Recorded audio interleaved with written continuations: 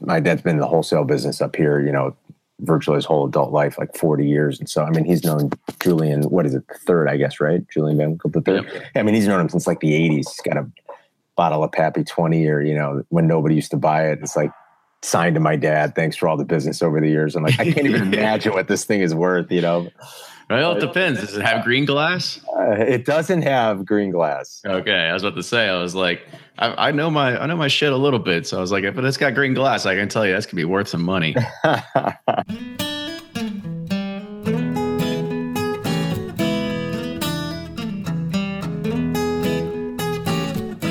Hey everyone, welcome back to episode 179 of Bourbon Pursuit.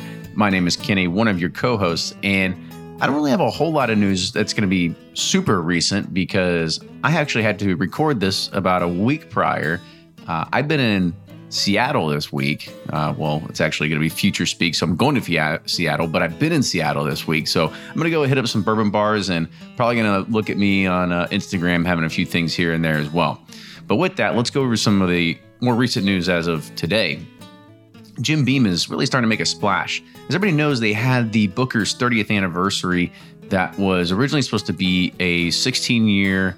It's coming out with a silver wax, and everybody was kind of looking at it as like, well, if the 25th anniversary was awesome, the rye was awesome, I wonder if they can hit the trifecta and have 3 really awesome Booker's releases all coming back to back. I guess you call it a turkey in bowling terms, but we're going to see what happens because it was supposed to originally be 16. However, who knows if there was something wrong with the taste, if there was something wrong with the blend, but now it's more of a 9-year rather than a 16-year.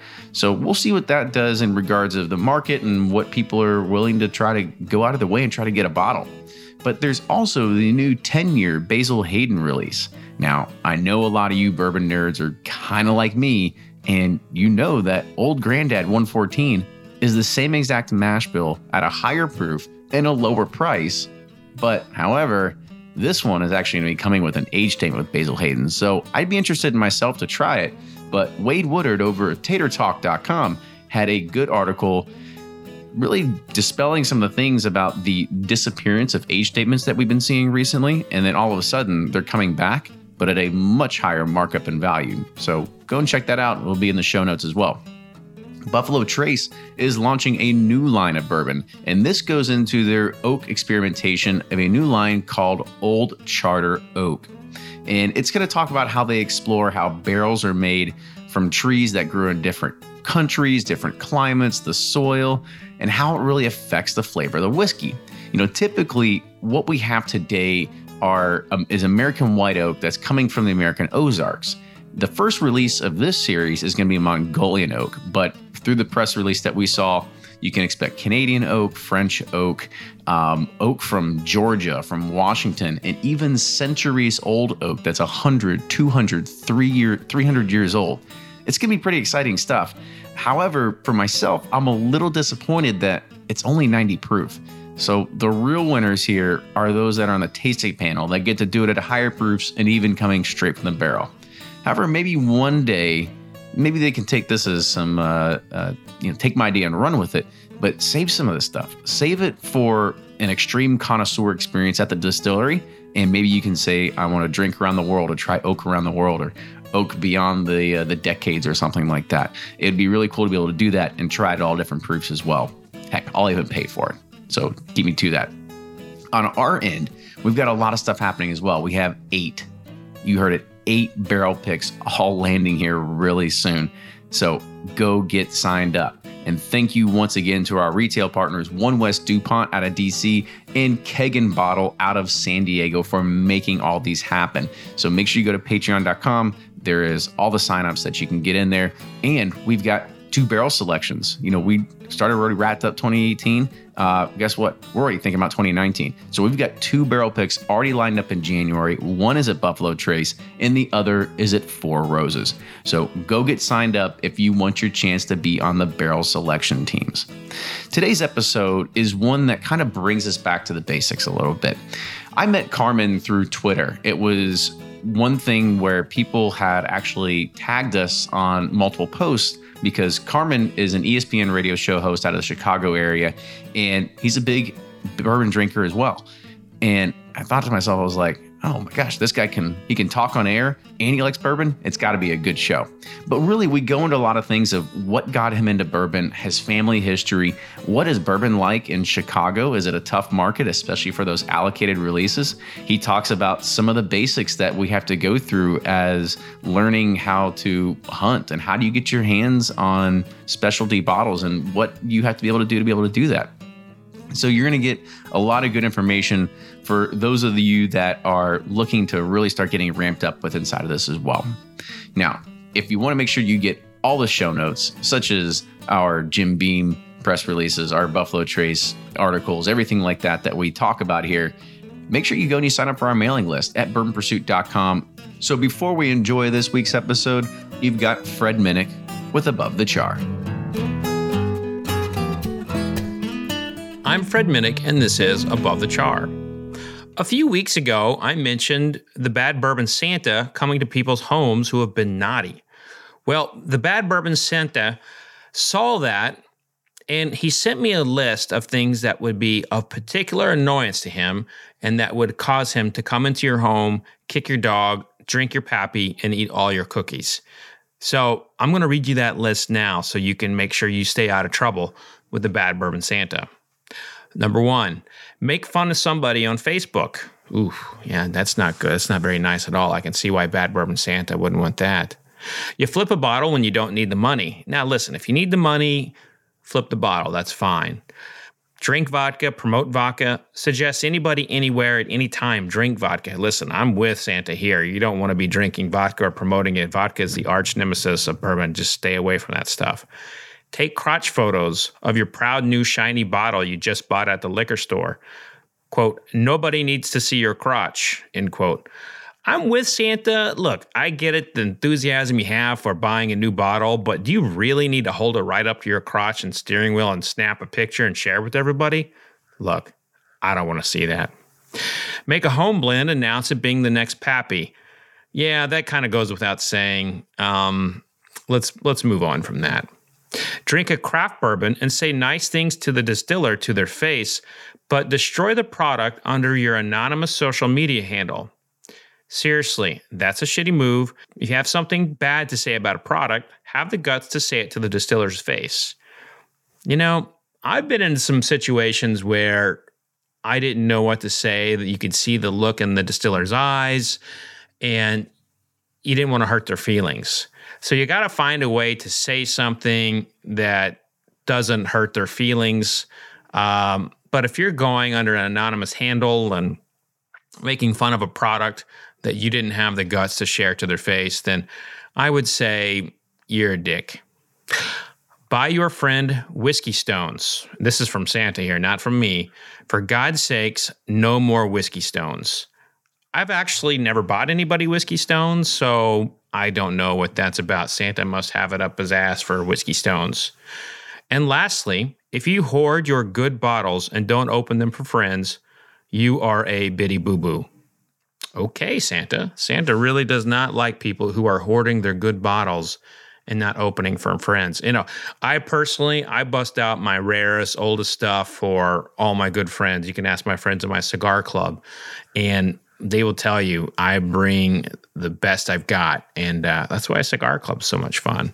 That and the company. So that's the list. Listen to it again. If you don't do any of those things, you should be okay, and you won't be on Bad Bourbon Santa's, bad side. But if you've done any of these, the Bad Bourbon Santa will come to your house and drink your bourbon, eat your cookies, and most likely pass out on your couch. So that's this week's Above the Char. If you have something that Bourbon Santa should be putting on his radar to put someone on the naughty list, hit me up on Twitter or Instagram, and I'll share it with them. That's at Fred Minnick. Again, that's at Fred Minnick. Until next week, cheers. Oh, and happy holidays.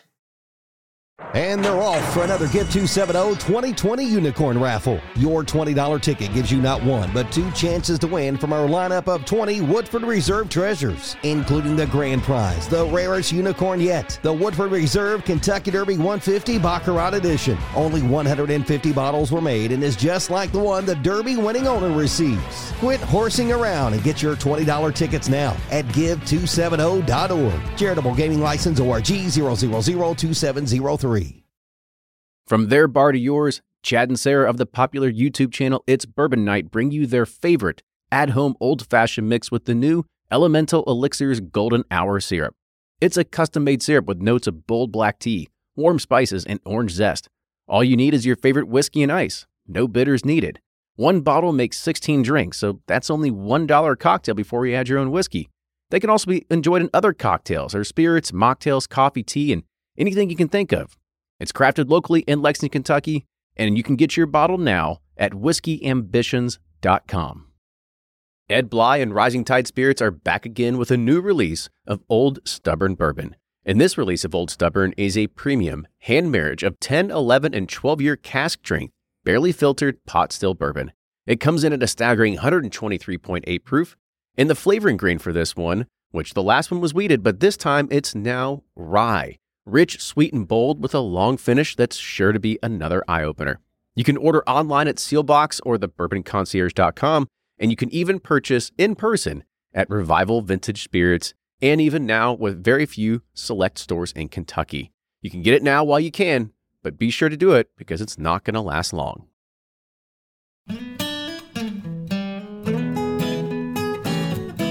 Welcome back to the episode of Bourbon Pursuit, the official podcast of bourbon. Kenny here today, riding solo, but we are doing a remote interview talking to somebody that I've been following on Twitter for a while, and it's actually somebody that was a fan of the show, said, hey, you guys should probably talk to this guy because he likes bourbon. He's a radio show host, so odds are that he knows how to talk in front of a camera and on top of a microphone. So we're going to probably have a pretty good conversation today, just talk about bourbon, maybe a little bit about Chicago, maybe a little bit about sports. I don't know. We'll see. We'll see what happens here today. So today I have Carmen DeFalco. He is an ESPN Chicago talk show host out of, well, Chicago, right? So welcome to the show, Carmen. Kenny, thank you. Thanks for having me. It's a pleasure to be here. I do love bourbon. I love sports, and I can talk a little. So let's do it. you hit all the check boxes that we look for. I mean, be honest with me. It's because a lot of times we'll bring on some guests and you know, you're younger, right? And we had some problems trying to get you on here with Google Hangouts, but you did better than some people that they tell us that their computer's still running like Windows 98. So you've at least got us this far. As long as without you walking me through it, it would have taken longer. Believe me. I mean, like, I don't know. I'm 41, so you'd think we should all sort of be. I feel like I should be more computer and tech savvy than I am, but I'll tell you, my like millennials and my kids. I mean, the stuff my kids can do at ages 6 and 4 on the computer and on the iPad is ridiculous. I mean, it's such a different world. I sometimes struggle. I need step-by-step direction. So I'm glad you had an idea of how to troubleshoot today. Otherwise, we would have been waiting forever. I mean, I think that's something that we've all seen with our kids growing up is that, well, now we just hand them the iPad. At least mine's only, she's getting ready to turn 5. So I just hand her the iPad and she's gone. Right now, she knows how to use Netflix. She knows how to swipe. She knows how to do all that sort of stuff. So it's kind of like, it's laid back parenting, really. The problem is when they start buying stuff, though. That's what I'm still, like, don't go into the app store and start buying stuff. And then I at some point I got to set up those like parental controls. I mean, I have to figure out how to do that so that I can block some of the stuff they shouldn't be seeing. I haven't even thought about that yet. But now, is like you said, they're getting older and they just know to grab it and pick it up and start watching whatever they want. I'm like, I better get in there and set up some parental controls and make sure they don't start spending $1,000 in the app store. Yeah, so the other thing you got to start worrying about is all these goddamn smart speakers that are coming out too, right? Because you can just say, "Hey Alexa, buy whatever it is on Amazon," and it'll just go ahead and just send it. Luckily, we don't have one of those set up yet. We just got the Google Home thing that I've got to set up at some point, and I will. But yeah, that's a whole other nightmare. You're right, because they're going to be talking to this thing, and God only knows what they're going to buy. They think, I mean, anything. They literally, you know what this is like, and I guess we were the same way when we were kids. They think anything they want they should get without any questions asked. It doesn't matter. It's just, oh, I want this. I want to get it. And like when we were kids, you'd have to tell your parents, and then they'd have to say, well, you can or you can't, or maybe we'll go and buy that. But yeah, now if like they want it, we tell them no, they can just say, hey, Google, or hey, hey, Alexa, buy me this. It's ridiculous. Yeah, but let's be honest. Let's be honest. I do pretty bad. I actually give her a lot of the stuff anyway. You're just kind of like, well, whatever. As long as it just leaves me alone for 10 minutes, sure, it'll be fine. My wife tells me all the time, she's like, you say one thing and then you do the other. She goes, those threats don't work if you're not going to stick to your guns. I'm like, yeah, I know. It's terrible. All right. So let's get a little bit back on topic here. I want give you an opportunity to kind of introduce yourself, what you do for ESPN and around Chicago and stuff like that as well.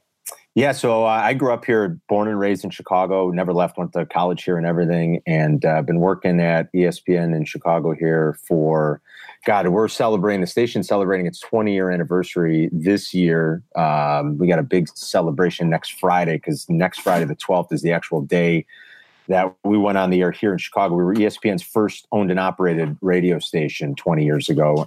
There's a handful of them around the country now.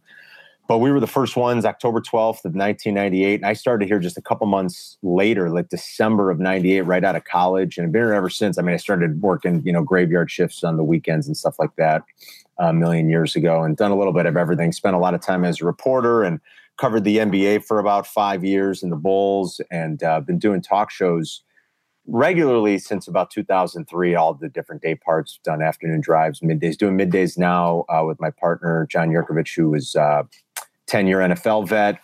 He's a Chicago guy, came back here after his career was over in 99 and got on the radio, and he's been doing it ever since. And we've been together since 2009. So we're going on 10 years doing a show together.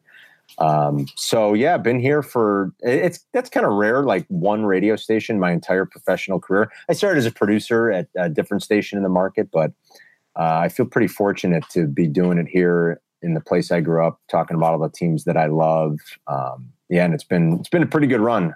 At some point, I figure they've got to kick me out of here. I just hope it's not. I hope it's not too soon. It's been like I said, 20 years in this business at one stop is a pretty long run. I was about to say, you sound like my grandparent or my grandpa. He was like a lifer at GE, right? It was just one of those things that they would stay at one job. They'd make do a few different things with inside of that roof, but that's where they just stayed. If they keep me here, I'll stay. I'm telling you, I like being here. So it's just a matter of, like, in this business, normally, you get to a point, you get called in the boss's office and they're just sick of you. Luckily, it hasn't happened yet. So we'll see. Hopefully we got a pretty good run left in us. As long as the direct deposit keeps coming in and health insurance is there, that's all you need. All that matters. So let's talk a little about, your bourbon story. What kind of got you into bourbon as well? Because anybody that hasn't had the opportunity yet, go follow Carmen on Twitter. I think it's just Carmen DeFalco. Yeah, Carmen DeFalco. Yep. Yeah. So you can go and every once in a while, between the tweet storm of anything sports related, you throw some bourbon knowledge in there. So kind of talk about your story of where you kind of, whether it was your first taste or kind of got introduced to it, how that worked out. Well, whiskey for me started about 20 years ago, and I went on a trip to Ireland with my dad, who's in the liquor business up here, the wholesale business up here in Chicago, and went over with Irish Distillers, and I was, I had just turned 21. This was the summer after I turned 21. So I was a legal drinker, although over there, I'm not sure they have an age. I think like at 8, you can start drinking whiskey over there. But yeah, as long as you're walking, right? I think that's it over there. But I remember going on this trip to Ireland with my dad, and we spent a few days in Dublin and then Cork. And we started with Jameson, we did these distillery tours, and we started learning about the process of making whiskey. And to that point, I had never had a sip of whiskey. Like I said, I had just turned 21. I guess I had maybe Jack a few times as a 19-year-old, but you probably went to a few parties before. I did. I guess, but we drink a Miller High Life. That's all we drank usually. I never had an Irish whiskey. I didn't know anything about all the different types of whiskeys. And for somehow a kid who stunk at science and didn't like math fell in love with this process of making whiskey. I thought the chemistry behind it was so cool, and the craftsmanship behind it was so cool. And I fell in love with Irish whiskey. So, that's kind of how it all started for me. I went through my Scotch phase probably in my mid 20s a little bit. And then, I don't know, I would say sometime right around 2006, 2005, 2006, I started getting into bourbon. Maker's Mark was the first thing that got me into it. And I started to realize that I like the taste so much more than Irish whiskey or Scotch whiskey. And I'm not trying to demean any or tell anybody what's better. I mean, whatever you like. But for me, I've got a real sweet tooth, and just the sweetness of bourbon kind of wowed me. And I said, I like this more than any of the others. And that was it. I just started kind of, I fell in love with it, and I started pouring myself into learning about the history of whiskey in this country. And I was, I enjoyed the story about the way it was created here and what people from Ireland and Scotland brought here, and the idea of whiskey making, and how they took all the crops at the end of the year and figured out, okay, well, we've got all this corn. What are we going to do with it? And it turned into this magical product that I think is just fantastic. And so I love the story of it. I love learning about the history of it. And I was kind of off and running. So that's sort of how the whole thing started for me. So you'd mentioned your dad was in the wholesale business. Kind of talk about what that was like, what sort of influence it was, other than just saying, hey, I got a free trip to Ireland to go and drink whiskey. What else kind of was that an impact on you at all? It's funny because, my dad's never been a big drinker much at all, but he spent his whole life in the liquor business. And,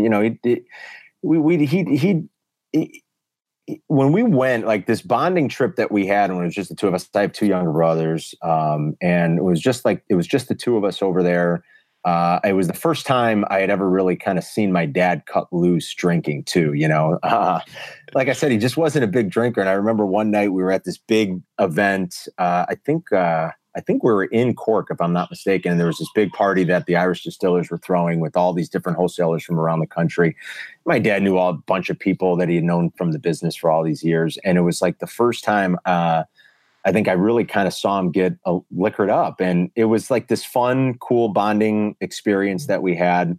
Like I said, just somehow I don't know. I can't even explain why, but I just thought the whole process behind making it, storing it, caring for it, crafting it was so cool that it stuck with me. I'm kind of, everybody's always said I'm kind of an old soul. I'm kind of a nostalgic person. So I had fond memories of that trip when I came back here. And, at that time too, like, nobody was drinking whiskey, really. Certainly young people weren't drinking whiskey. And so as I'm trying to get the word out about it, most of the time what happens is you're greeted with sort of like mockery and ridicule about, and then especially as you transition into bourbon. I mean, like, doing shots of JMO at the bar was pretty popular. But the minute I started talking about bourbon or drinking old fashions and Manhattans and telling my friends about it, I mean, you get called grandpa back then. It was, that's what to say. I was like, what was their reaction to it? Oh my God, it's insane. And like, to see now how you can't go into a bar that doesn't try to make the best old fashioned in town, or the best Boulevardier in town, or the best Manhattan in town. I mean, everybody's fighting for that title now. And 15 years ago, especially up here, in Chicago, I mean, like, that was, you went into a bar, even an upscale place or a real fine dining establishment, and you ordered an old fashioned, and the 50-year-old bartender is back there muddling oranges and, those maraschino cherries that they put in the kiddie cocktails. I mean, it's horrible, and that's the only way it was happening. And yeah, trying to convince people that, no, this is good, or this is cool, you should try this. The idea of drinking bourbon, it was like, come on, man, give me vodka. Vodka tonic is that's all people wanted. It was weird watching people's reaction to that. And everybody said, you're an old man. So now is it kind of flip the script on them a little bit, and they come over to your house and they start rummaging through all your bottles now? Is that what goes on? You hit it on the head, Kenny. I mean, and now it's, and that's how I started getting into it on Twitter so much with people, just the interaction, because I would talk about it on the air a lot, and then people would start sending tweets about, I'm trying to get into it. What should I look for? What should I buy? Why is it so fine? Why is it so hard to find good bourbon? And I just started interacting with people on Twitter. And before you know it, I mean, people are coming to me with and I'm, believe me, I'm far from an expert. I mean, but an influencer. That's what you start realizing is once you put a microphone in front of your face and you start talking about stuff, all of a sudden these people start calling you influencers, and you're just like, I don't know, I just figured out about some stuff last week. Right. Yeah. Like I read a lot about it, and, you know, I try a lot of it, and so people come for advice, and I get questions about bourbon more than anything, I feel like, on Twitter and on social media. People just wanting to share a story with me about a bottle they found, or they take a picture and say, hey, look what I got, or is this any good? Or I'm looking for a birthday gift for somebody, or a special gift for somebody. What should I look for? And I love that interaction that I have with people. It's been a lot of fun. And I like that so many people are into it. There are always unintended consequences, though, right? There are always downsides. And now you can't walk into a store and buy a bottle of Weller 12-year anymore without spending $50, if you can even get to it, because it's all behind lock and key. I mean, it's gotten so crazy, you know. It's like I sort of wish that hasn't happened. Even at $50, that still might be a steal nowadays. That's a good point, actually. Yeah. Weller Special Reserve for $59.99. I'm like, there you go. You know, you see that green label, you're like, nah, pass. Yeah, and it's behind lock and key. I mean, it's never on the shelf up here ever. And any place that you do see it is in the special cabinet. You know, I mean, it's gotten out of control. So I wish that hasn't happened, but I love all the dialogue that people have about it. I love the popularity. Like I said, I'm not kidding. You walk into bars now up here, and the craft cocktail thing is blown up, you know, obviously all across the country. And these mixologists are doing wild, crazy, fun, experimental things with lots of spirits. Don't get me wrong, but I mean, everybody's got different types of old fashions and Manhattans, and they're all jockeying for position of who's got the best one in town. Absolutely. And so you had mentioned trying to find some things at retail or finding stuff behind lock and key. Are you more of a Benny's person? Do you shop at local places? How do you usually get around finding your good stuff? And by the way, there's a lot of people in Chicago that are going to hear this, so you're giving away probably some of your trade secrets. I know, right? Big time Benny's guy. Absolutely. That's probably the place I do frequent most. Luckily, we've got some friends there. We've made some good connections, and when you spend enough money over the years, they do treat you well. I'll visit the local liquor stores too, though. I mean, I will. I got a couple places by me in the suburbs that I go to a lot. There's a great place in the city on the west side, Grandin Western Liquors, that a guy, Danny Pasaglia, owns, that my dad has known for 30 years. It's a great guy. He's got a killer selection. So yeah, I mean, but mostly Benny's, but like when I'm driving out around different suburbs too, and I see a big liquor store, I'll always pop in just to kind of go through their bourbon section and see what they have, you know, what's on the shelf, what do they maybe have in the special room, and see if you can get access to. But, you know, just about a week ago, was driving through the northern suburbs because we were on remote, doing our show on a Friday up in the northern suburbs, and there's a liquor barn up there. And I said, well, you know, I'll pull over and just check. And, you know, yeah, they probably had 40 bottles of a single barrel pick that the store had done recently from the Beam folks, and a 14-year-old knob single barrel for, you know, $36. And I tell people, then I usually go on Twitter and tell people, this is the stuff you should be looking for. You know, forget about Pappy. You're not getting it. You're not getting, you're good not, luck. Right. You're not going to get birthday bourbon. You're not going to get Michter's Toasted Oak. I mean, or I think that's the one they're doing, right? The new one that's coming out. I mean, like, you're probably not going to get it. And I don't want to crush anybody's dream, but I always tell people, like, go and look for this kind of stuff. I was at Benny's about a month ago, and and I tweeted a picture of this. They had Very Old Barton for like $14.99. And I said, this is what you should go buy. Like, this is the best $15 you will ever spend at Benny's. You know, go and just buy this and enjoy it. And that's what I like to do is like I said, if I've got a few minutes and I pass a big liquor store, or just a neighborhood liquor store, I'll usually always duck in just real quick and see what they have. Cause you never know if you're not going to find Pappy, but you never know if you could find a good hidden gem in there. Yeah. It looks like the bug has bit you pretty hard then. Like, how long have you been going around and doing this? Cause see, for me, I used to try to do this a lot. I used to travel quite a bit extensively for work. So when I would travel to Minnesota or California or whatever, I'd go look around. And actually, when I go to Dallas, I usually came away with some pretty good stuff back then. But now I don't travel as much and I'm just around the city, and I've given up completely on hunting and going to different places. So I just try to stay loyal to somewhere. So how long had you been going through the cycle of just trying to go around? Maybe just once in a while you'll find something rare sitting around. I think when it started to become so difficult to find the good stuff, I think that's probably when I said, well, you might as well experiment and just see if you're going past somewhere, what do they have? And we don't travel out of state a whole heck of a lot anymore. And we do for some big events, but I find that when we are on the road working, and maybe I should do this more, I almost never go out of state into a different liquor store. But like to your point, I get friends that travel a lot that'll text me all the time. Or my brother travels quite a bit. He was just in Indy. He was at Big Red Liquors and he was going through and saying, oh, look what they got on the shelf here. I probably should do more of that. I feel like more on the road traveling, it's not top of mind for whatever reason for me. But I would say when the stuff really started to get, and when things started to become really tough to find, like when they started taking Blanton's off the shelf, or I'm trying to think of just another quick example, Elmer T. I mean, the stuff that you think should be easy to get, and it's just not. That's when I started going into other places, sometimes especially like smaller neighborhood places. I would duck in there just to see, okay, what is available, and maybe you get lucky, maybe you find something good that they still have sitting out on the shelf. No, I'm totally with you. And that's just been one of those things. Hell, even right now, even if you travel, you're still not going to find anything. I think the bourbon bug is hitting everybody pretty hard. So it's every once in a while, I'll see somebody on a forum that posts a bottle that they're like, hey, I found this old 1987 wild turkey sitting on the shelf. It's like, how the fuck do you find anything with tax stamps or tax strips like sitting on the shelf? But that's awesome. I know. It happens. Grab that if you find it. No kidding.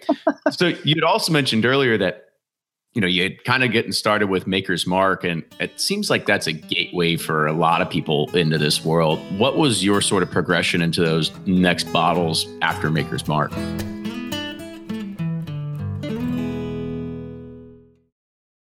If you're anything like me, then you can't get enough about bourbon. And that's why I'm a subscriber to Bourbon Plus magazine. Bourbon Plus is a quarterly publication that tells the stories from the heart of bourbon, the farmers who grow the grain, the distillers who labor over the process, and the people like you and me who raise their glasses to celebrate it all. Subscribe to Bourbon Plus magazine today at bourbonplus.com, that's PLUS.com, and use code PURSUIT at checkout for $5 off your subscription. Shopify's already taken the cash register online, helping millions sell billions around the world. But did you know that Shopify can do the same thing at your retail store? Give your point-of-sale system a serious upgrade with Shopify. Shopify's point of sale is your command center for your retail store. From accepting payments to managing inventory, Shopify has everything you need to sell in person. And with Shopify, you get a powerhouse selling partner that effortlessly unites your in-person and online sales into one source of truth. Track every sale across your business in one place and know exactly what's in stock. Connect with customers in-line and online. Shopify helps you drive store traffic with plug-and-play tools built for marketing campaigns, from TikTok to Instagram and beyond. And get hardware that fits your business. Take payments by smartphone. Transform your tablet into a point-of-sale system, or use Shopify's point-of-sale Go mobile device for a battle-tested solution. Plus, Shopify's award-winning 24/7 help is there to support your success every step of the way. Do retail right with Shopify. Sign up for a $1 per month trial period at shopify.com/bourbon, all lowercase, and go to shopify.com/bourbon to take your retail business to the next level today. Shopify.com/bourbon.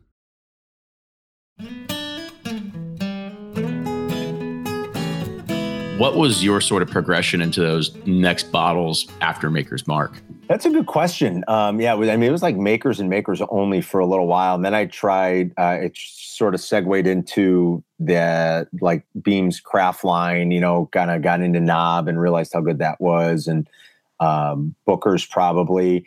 The thing that, once single barrels became so popular, and I'll never forget my first bottle of Four Roses single barrel, like that opened up my eyes to, I think, a whole like other, I don't know what we would say, like just kind of like the next level of like how good bourbon could actually be. And that's when I really started kind of like throwing myself into, reading as much as I could about it, what what makes it so much different than other whiskeys. That's when I started becoming more of, I don't want to, like I said, I don't consider myself much of an expert, but I started pouring myself into like the history of bourbon making in this country and like what separates distilleries, what makes good whiskey, what should you be looking for?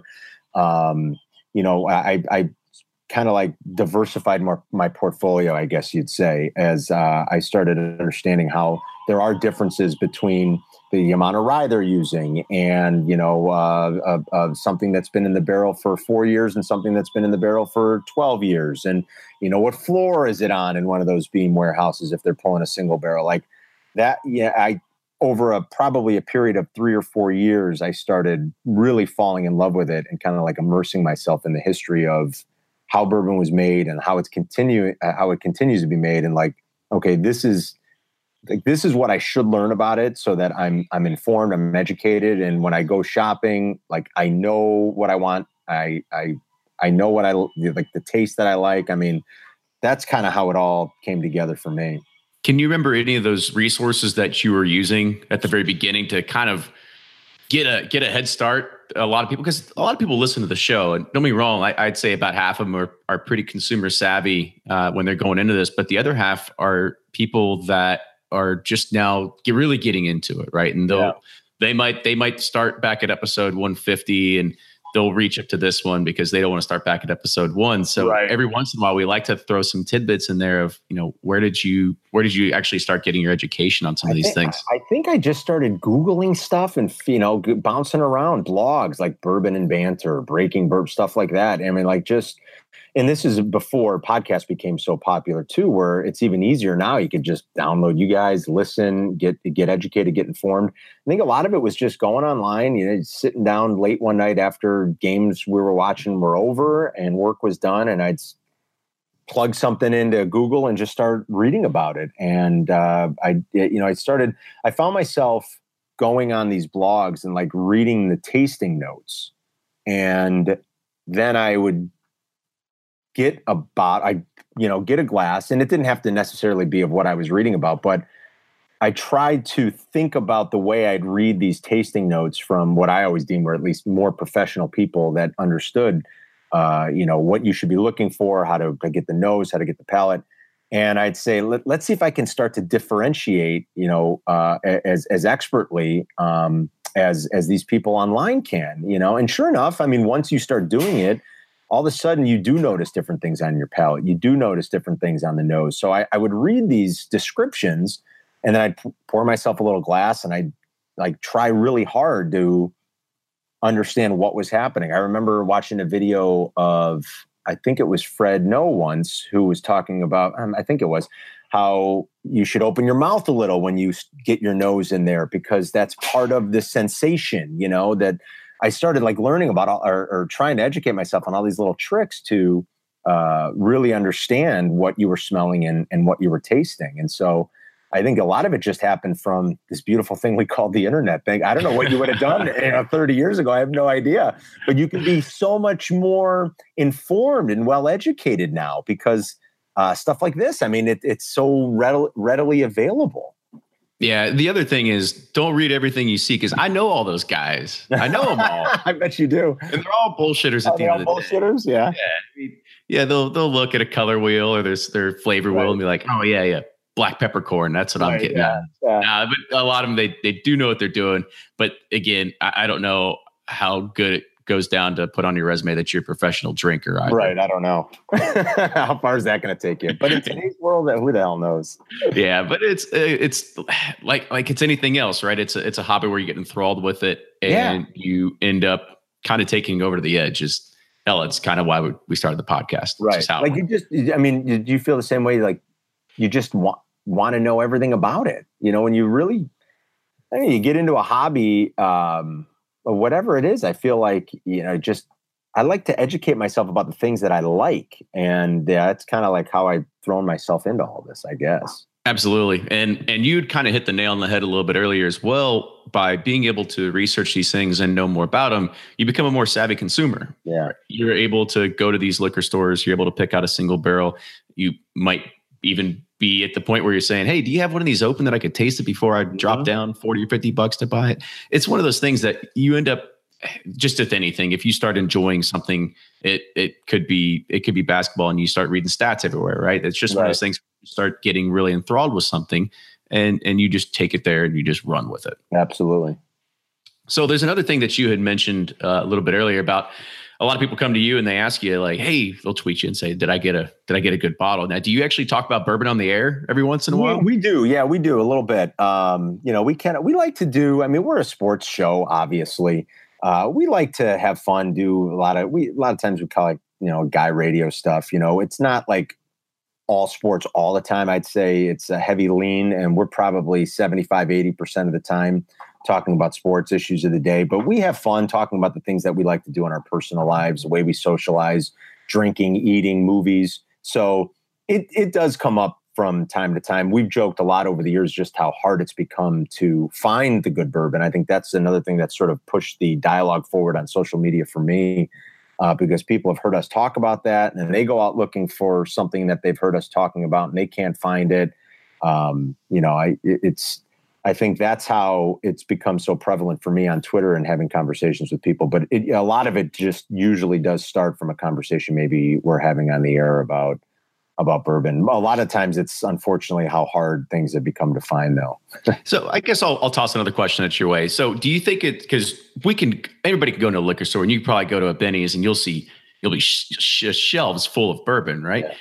Now, is really good bourbon still hard to find, or is it just those limited releases, those things that have taken over general hype more than anything that have just become more hard to find? Yeah, I think that's it, Kenny. That's the stuff that's become, and that's what I said before, like you shouldn't be consumed with finding some of those things. You're only going to drive yourself crazy. There's a ton of good stuff out there, and that's what I try to tell people all the time. People will ask me and I'll tweet them usually a few, I should just save the tweet and retweet it over and over again because it's usually the same handful of bourbons. I'll say, go into Benny's and buy a bottle of Evan Williams Single Barrel. Go buy a bottle. If you want to spend a little bit more, buy a bottle of Four Roses Single Barrel. Go buy a bottle of Wild Turkey Rare Breed or 101. I'm like, those are awesome whiskeys. And chances are, tasting those blind, unless you really know and you understand the differences in the profile between, if we go back to Pappy a lot because that's become like it's the most impossible thing, right? That's the most impossible one to find too. But like, unless you are really familiar with the different profile within that mash bill and like understand the differences, like you're probably not going to be able to say which is better than like tasting it blind, like.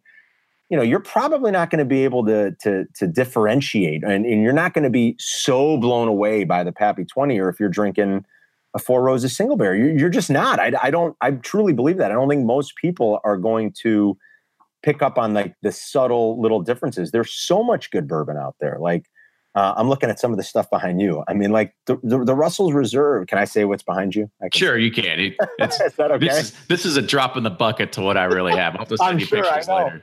Like Russell's Reserve. I mean, like you can go into Benny's and find a bunch of single barrel store picks that they do with Jimmy Russell. That is, for $59, you can get an exceptional bottle of bourbon. They just got, I was there last week talking to some of the guys, the Whiskey Hotline guys at Benny's, and they were just at Beam again. And they picked out, I think they said 15 barrels. They got 15 single barrels that they should have in the store within 6 weeks. It'll be $40 for a almost 15-year-old single barrel knob. Like that'll be terrific whiskey. Like go buy that stuff. There's a ton of good stuff that you can find when you go into these places.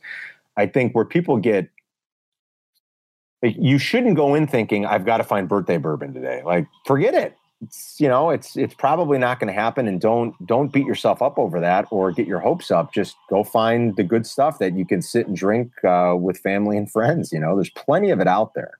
I think it's also a reverse side of that is that people, they want to go and find these allocated bourbons and they have this idea in their head that this is going to be fantastic. Like they built it up so much in their head and they'll try it and they'll say to themselves, yeah, this was Right. worth every penny and worth every second of it. When in reality, for anybody that is still learning, and you start learning how, you go to Wild Turkey and it's literally the same exact mash bill that's used for every single one of their releases, whether it's 101, whether it's Rare Breed, whether it's Kentucky Spirit, whether it's their 17-year-old limited edition, it's still the same mash bill. And so it's one of these things that you can eventually start learning all the different pieces that go into all the nuances of all these different distilleries, and start coming away with a better education of, this is what I should really be looking for. Yeah. So I think you hit the head there. Yeah, like unless you've got the ridiculous discretionary income too, where you can be, going online and buying some of the stuff at the secondary market. I always tell people, like, it's not worth it. And if you're a millionaire and money is no object, I guess have at it. But for most of us, like, I love bourbon, but there's so much good bourbon that I would never spend $500 on a bottle of bourbon. I wouldn't do it. It's like, to me, it doesn't make sense. There's too much good stuff out there, like you just said, where you could find a great bottle for $50. I'm not going to spend $500. Not yet. Maybe someday. Yeah. Once you're sitting there and all of a sudden it's in front of you, I don't know. You're like, well, what's 500? You probably spent money on worse things. Probably. I haven't spent that much on a bottle yet, though. I can promise you that. Not there yet. You go. So another question is, do you ever drink while you're sitting there in the studio on air? Ever talking about that? Like, oh, we'll sip this or something while we're going for it. We don't do it at the studio, but I will tell you, we do it on remote when we're at a bar somewhere. And, the bosses are pretty cool with letting us sneak a little sip here or there. Look, I mean, we're a sports radio station. You're not getting sloshed either. Well, and we're not. And when we're out on these remotes and we're in bars, I would say 95% of the time we are with a beer company. And so, there's always a bucket of beer usually on the table in front of us. And then people will sometimes, buy a shot. Everybody does know, that both myself and my partner like whiskey, and we'll drink some bourbon. So they'll bring maybe a shot up, or they'll bring a small glass of something, and you can't disappoint the listeners, right? So we'll have a sip or two when we're on the road. We never do it in the studio. That we don't do when we're here. I think that there is a line. They would frown upon that. But when we're out and we're amongst the people, as long as we're doing it responsibly, yeah, they don't mind if we have if we toast with a little whiskey every once in a while or have a beer. You said it was a hard thing. Be like, well, they know it and they bring it, so we have to. Like, we have to please the fans. You don't want to be rude, right? Absolutely. You can't be a jerk.